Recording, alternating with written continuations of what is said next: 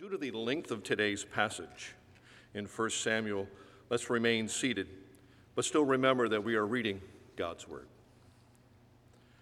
Now Samuel died, and all Israel assembled and mourned for him, and they buried him in his house at Ramah. Then David rose and went down to the wilderness of Paran. And there was a man in Maon whose business was in Carmel. The man was very rich. He had 3,000 sheep and 1,000 goats.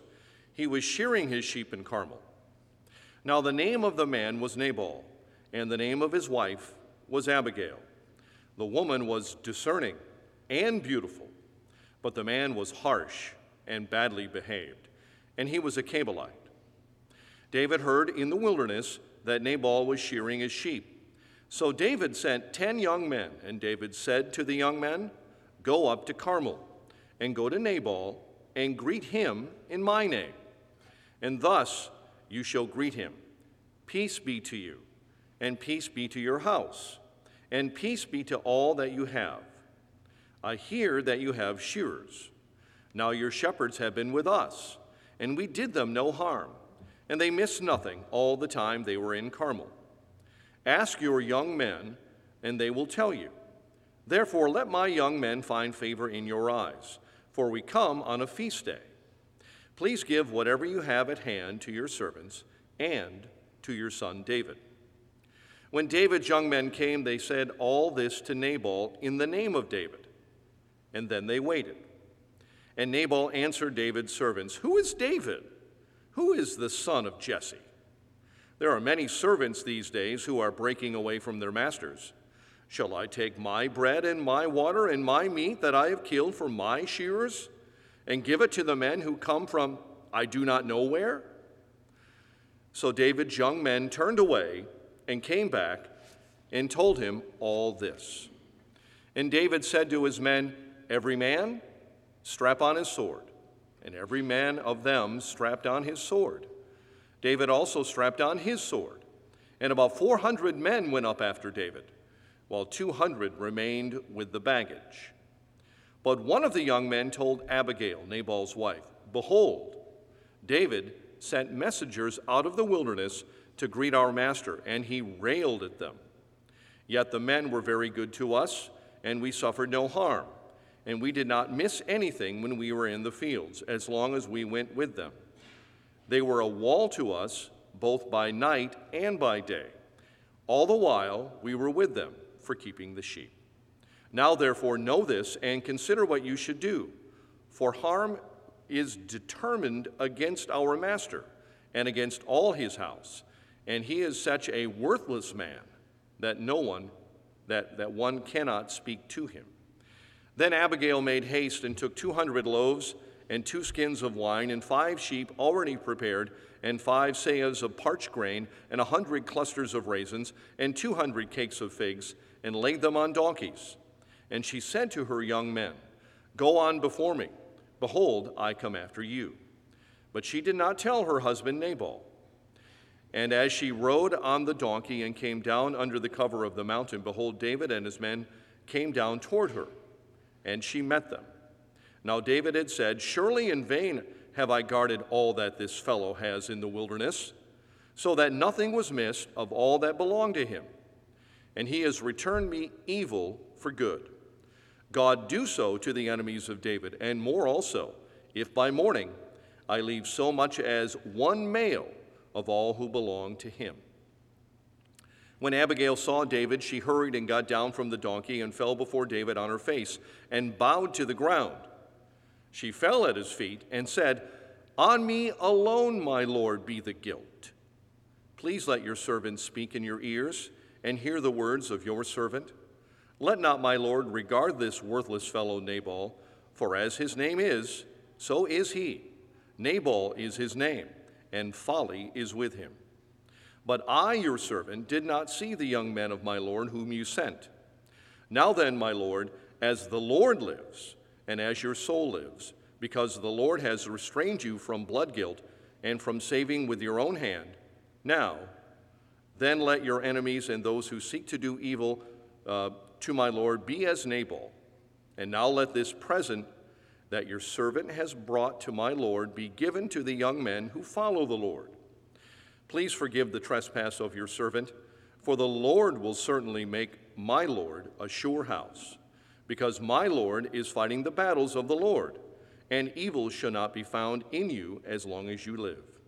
If men rise up to pursue you and seek your life, the life of my Lord shall be bound in the bundle of the living, in the care of the Lord your God. And the lives of your enemies he shall sling out as from the hollow of a sling. And when the Lord has done to my Lord according to all the good that he has spoken concerning you, and has appointed you prince over Israel, my Lord shall have no cause of grief or pangs of conscience for having shed blood without cause for my Lord, working salvation himself. And when the Lord has dealt well with my Lord, then remember your servant. And David said to Abigail, Blessed be the Lord, the God of Israel, who sent you to meet me this day. Blessed be your discretion, and blessed be you, who have kept me this day from blood guilt and from working salvation with my own hand. For surely as the Lord, the God of Israel, lives, who has restrained me from hurting you, unless you had hurried and come to meet me, truly by morning there had not been left to Nabal so much as one male. Then David received from her hand what she had brought him, and he said to her, Go up in peace to your house. See, I have obeyed your voice, and I have granted your petition. And Abigail came to Nabal, and behold, he was holding a feast in his house, like that the feast of a king. And Nabal's heart was merry within him, for he was very drunk. So she told him nothing at all until the morning light. In the morning, when the wine had gone out of Nabal, his wife told him all these things, and his heart died within him, and he became as a stone. About 10 days later, the Lord struck Nabal, and he died. When David heard that Nabal was dead, he said, Blessed be the Lord, who has avenged the insult I received at the hand of Nabal, and has kept back his servant from wrongdoing. The Lord has returned the evil of Nabal on his own head. Then David sent and spoke to Abigail to take her as his wife. The word of the Lord. Thanks be to God.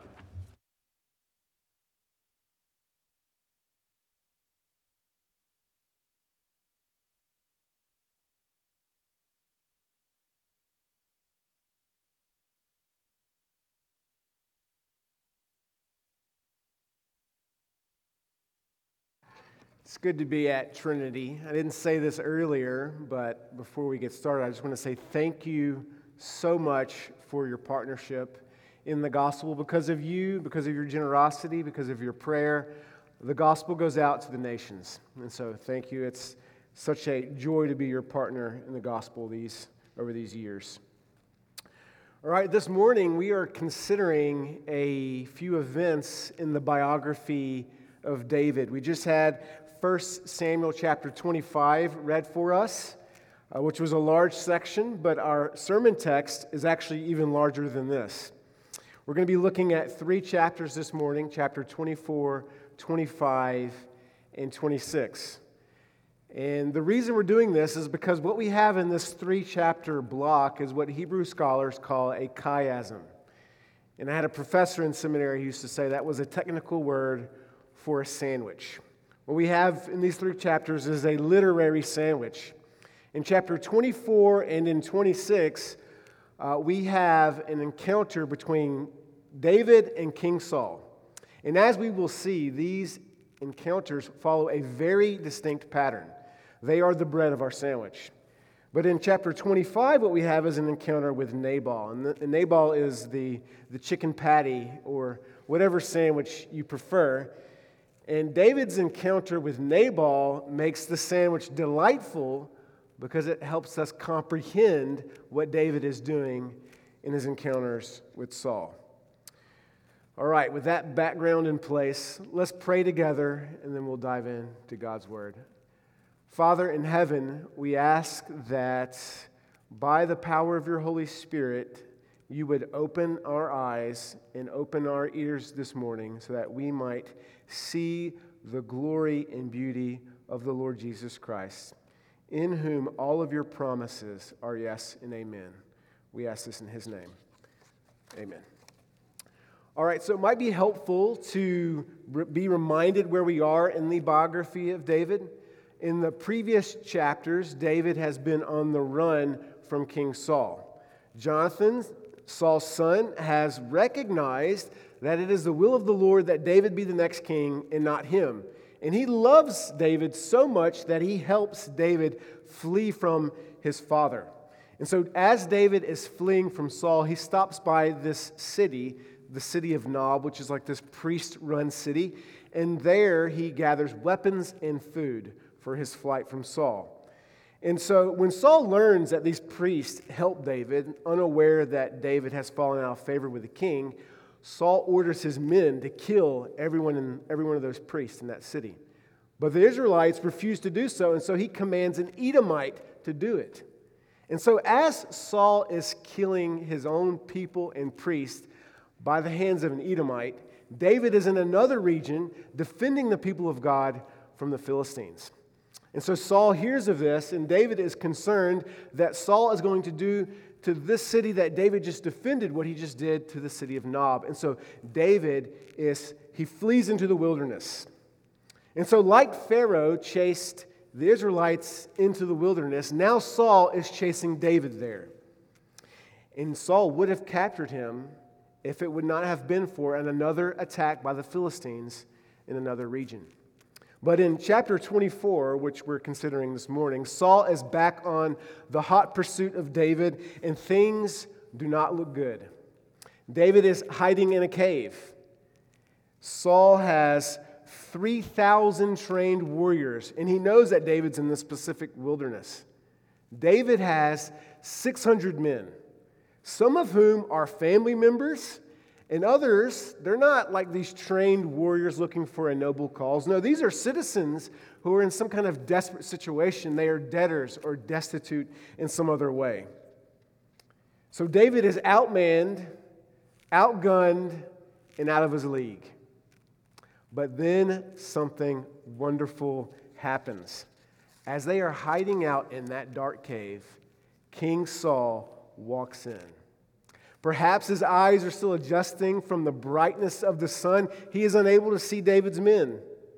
He walks in, he drops his proverbial pants, and he relieves himself. He is the picture of complete vulnerability. He's away from his men because it was unlawful for there to be a toilet in the middle of an Israelite war camp. He is unaware of David's men, and he is preoccupied. And David's men see this as a sign from God. I mean, what are the odds? In verse 4 they say, verse 4 of chapter 24, they say, "Here is the day of which the Lord said to you, Behold, I have given your enemy into your hand. You shall do to him as it shall seem good to you." But instead of slaying Saul, David stealthily approaches him, cuts off the corner of his robe, and he says to his men in verse 6, "The Lord forbid that I put out my hand against the Lord's anointed." This restrains the men, and Saul exits the cave, and a few moments later, David follows after him. And with proof in hand, David shows Saul that he is not out to get him.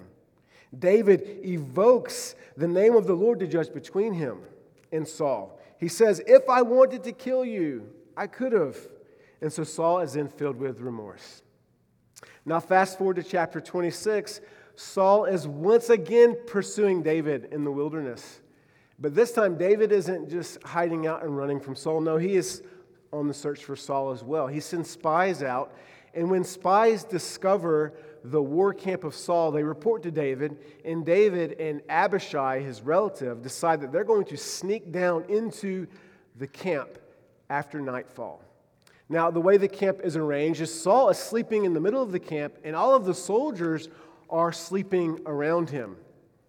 And so after the night falls and people go to sleep, David and Abishai sneak into the camp, and they discover Saul sleeping in a deep sleep with a spear stuck into the ground above his head. And you may recall, this is probably the same spear with which Saul repeatedly tried to nail David to the wall during his fits of rage. And so Abishai says in verse 8, God has given your enemy into your hand. Now please let me pin him to the earth. I will only strike once. But David again responds, do not destroy him, for who can put out his hand against the Lord's anointed and be found guiltless?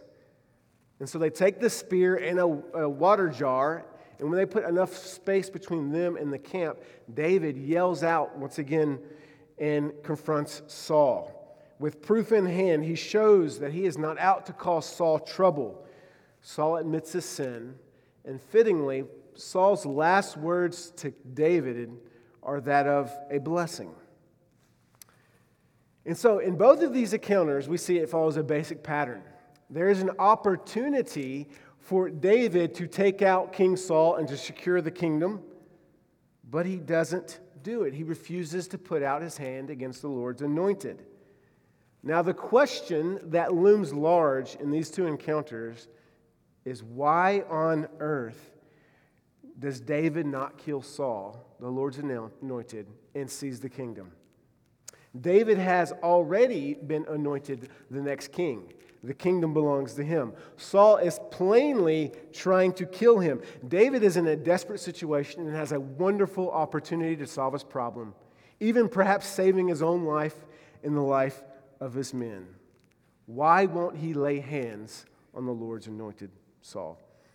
And so to help us answer this question, we're going to look to the chicken patty of our sandwich in chapter 25. This is David's encounter with Nabal. Now, at the outset, there are two things you need to notice about this section of Scripture. First is that the name Nabal means fool. It's probably footnoted in your Bible.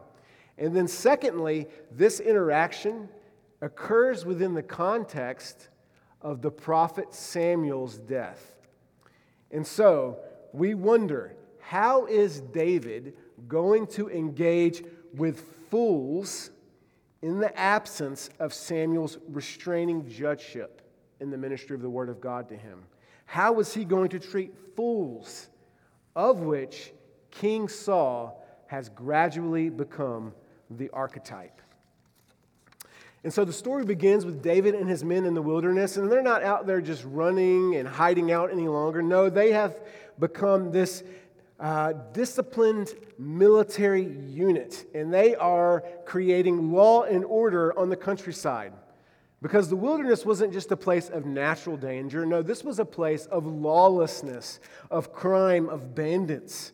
The way that the shepherds working in this area later would describe David and his men, they said this: David and his men were a wall by day and by night that protected us from those who would do us harm. And so David is basically out there protecting the investment of Nabal, the rich man on the block. He has 3,000 sheep and 1,000 goats. And so when David hears that Nabal is shearing his sheep, he sends his men to make a very humble request that they join him on a feast day. Now, David's request is a reasonable one for a few reasons. First, as I mentioned, David is providing an invaluable service to Nabal. So just like David subdued the Philistines and thus secured the kingdom for Saul, apart from the law and order that David has established on the countryside, Nabal would have no sheep to shear. Second, the time of sheep shearing in this culture was a time of festivity, of generosity, especially to those who are away from home. And so David and his men were ideal candidates for this rich man's benevolence. Third, Nabal was a Calebite, a group that had been incorporated into the tribe of Judah. In other words, they were related. And then further, Nabal was very rich. And so this was not an unduly burdensome request on David's part. And so just as there were ample reasons for Saul to treat David well, so is the case with Nabal. But this is not what happens. Nabal responds to David's men by basically saying, David who? Despite betraying the fact that he does know who David is and even knows that he's anointed as the next king, we see from his wife, he basically says to David, "You are a nobody, get out of here." Now, David's response is, "Every man strap on your sword." He swears, he makes an oath that he is going to destroy every male belonging to Nabal. This would have been a very intimidating sight. 400 armed men heading your way. But before this can happen, Abigail, the wife of the fool, who is described as both discerning and beautiful, intervenes. In the absence of the prophet Samuel, Abigail becomes a messenger of the wisdom of God. Without telling her husband, she sends out gifts in advance, and she goes out to David and his men to plead for mercy. She takes the blame for her husband's foolish actions, and then she makes a theological argument in verses 26 to 31 for why David ought not destroy the fool, which is the theological argument for why David ought not lay hands on King Saul, the Lord's anointed. Now, like most good sermons, she has 3 points. She says, "Do not slay this fool because of blood guilt, because of self-salvation, and because of the promise of God." So blood guilt here has this kind of internal and external dimension. The internal dimension is that sins such as this will cause a conscience to be burdened by the guilt of sin. By avoiding this, she says in verse 31, "My Lord shall have no cause for grief or pangs of conscience for having shed blood without cause." In other words, David, if you do this, this decision will live in your heart, in your head for the entirety of your reign. And it will affect your reign in the kingdom for the worse. You know, this sadly foreshadows the impact of David's sin with Bathsheba. When David killed Uriah to get what he wanted, he arguably became a subdued king for the remainder of his rule. You know, this is a warning not to gravely wound our conscience, because by doing so, we are profoundly affected on the way we live our lives. You know, blood guilt also is this external dimension. You know, enacting such bloodshed on the very people you would subsequently rule is not a wise path to a stable kingdom. She says in verse 28, "Don't do this. The Lord is making you a sure house." If you go this route, David, your kingdom is destined for instability. You know, this is the same for the slaying of King Saul. If David were to lay hands on Saul, the Lord's anointed, what a terrible precedent would be set in the kingdom of Israel, in which it would become permissible to slay anointed kings to claim the throne. Do not do something that will come to bite you in the long run. Second, she says, "Do not slay the fool because of self-salvation." She says this once in verse 26, and then again in verse 31, and David actually repeats this back to her in verse 33.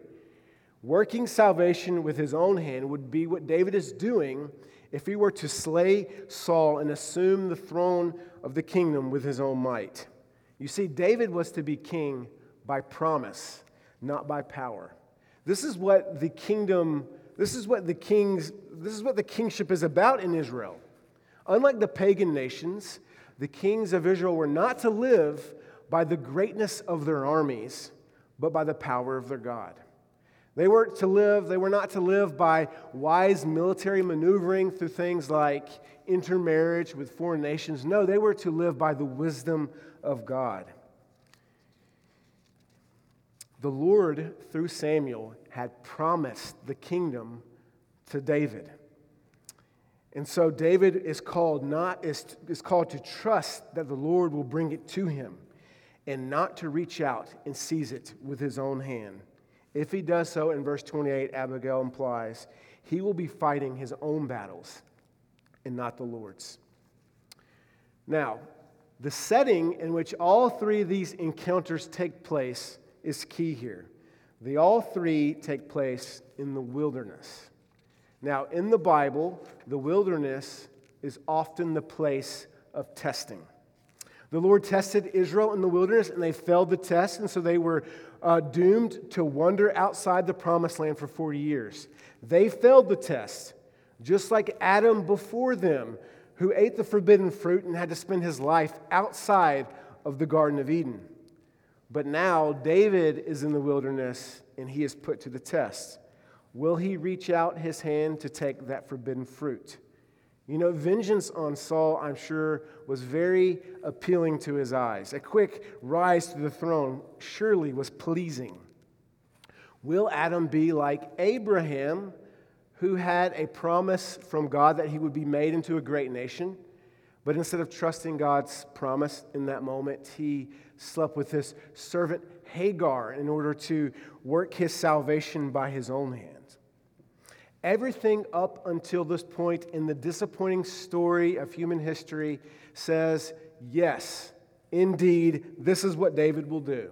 He will eat the forbidden fruit. He will sleep with the servant. He will fail the wilderness test. He will slay King Saul. But he doesn't.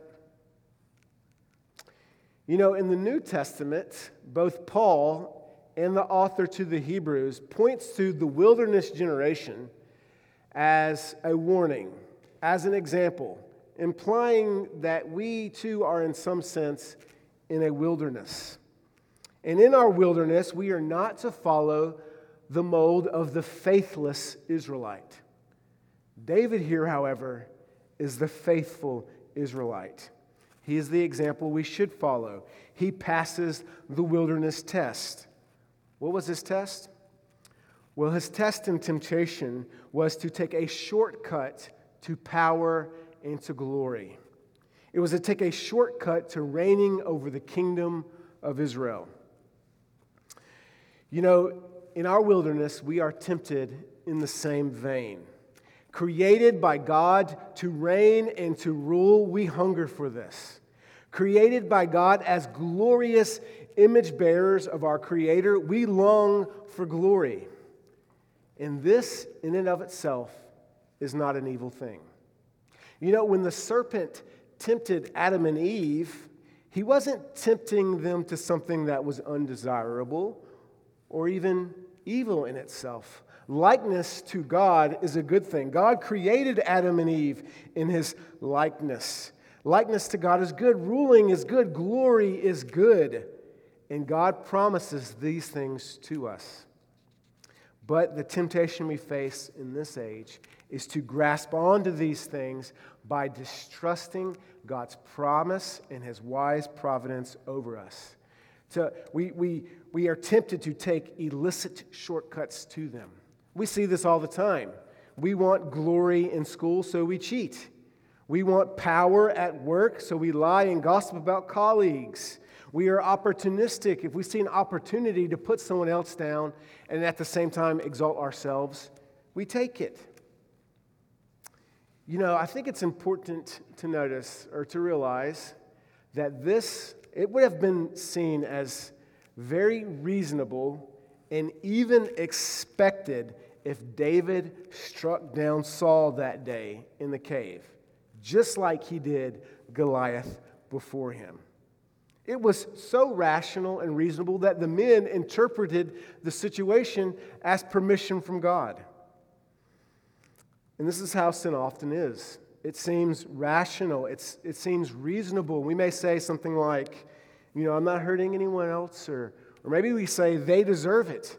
Or maybe more commonly, I deserve this, whatever this may be. Sexual gratification, success, status. You know, in a book by a professor named Jonathan Haidt called The Righteous Mind, he makes a provocative point. He says that our reason serves our passion and not the other way around like we often think. He says our inner man is not what we think he is. We kind of think our inner man is a detective, like Sherlock Holmes, who's following the evidence no matter where it leads to arrive at the truth. He says that's not how the inner man is. What the inner man actually is an attorney whose job is to defend and to justify whatever it is we want to do at all cost. You know, David could have so easily justified slaying Saul to himself and to his men. Saul deserved it. No one else would be harmed. This would be nice and clean. But he didn't do it. And this is because Lady Wisdom brought home the promise and providence of God to the heart of the future king of Israel.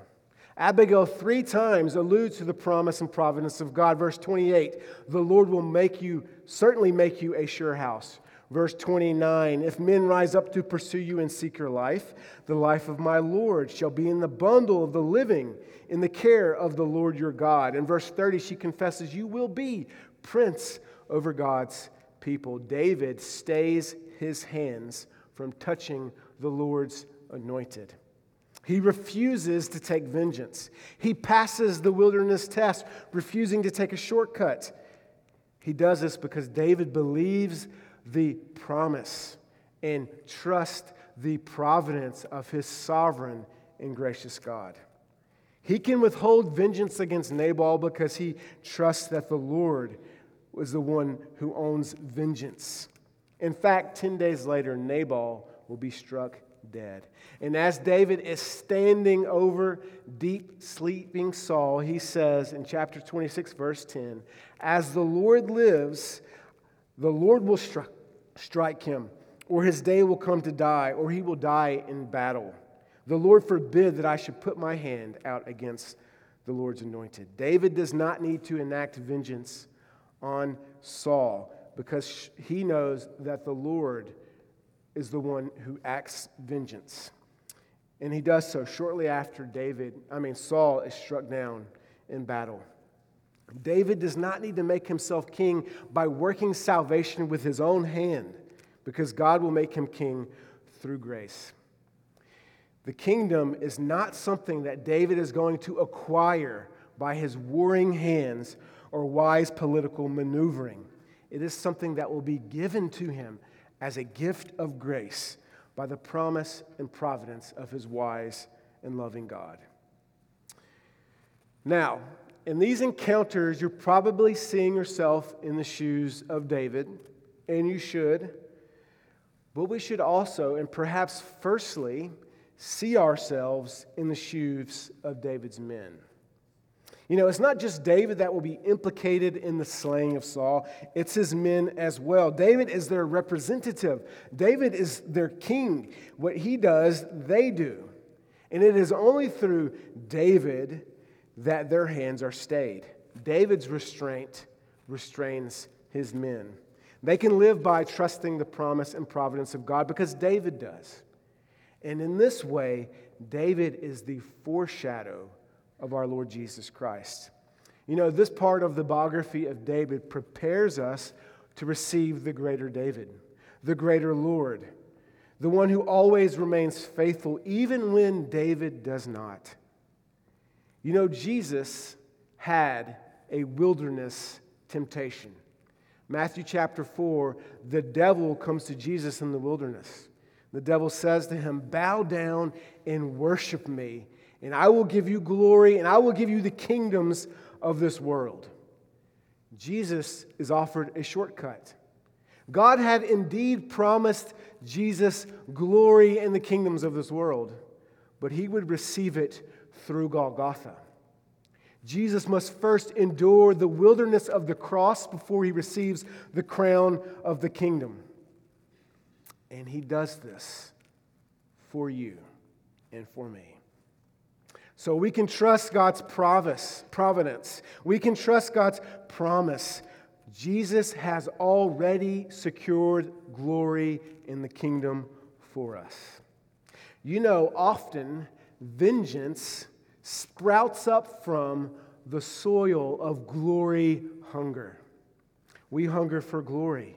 We want to be glorified. We want to rule. And so when someone despises us, looks down upon us, belittles us, we feel robbed of glory. And so we lash out. And it is this same glory hunger that leads to taking shortcuts, to bowing to the devil.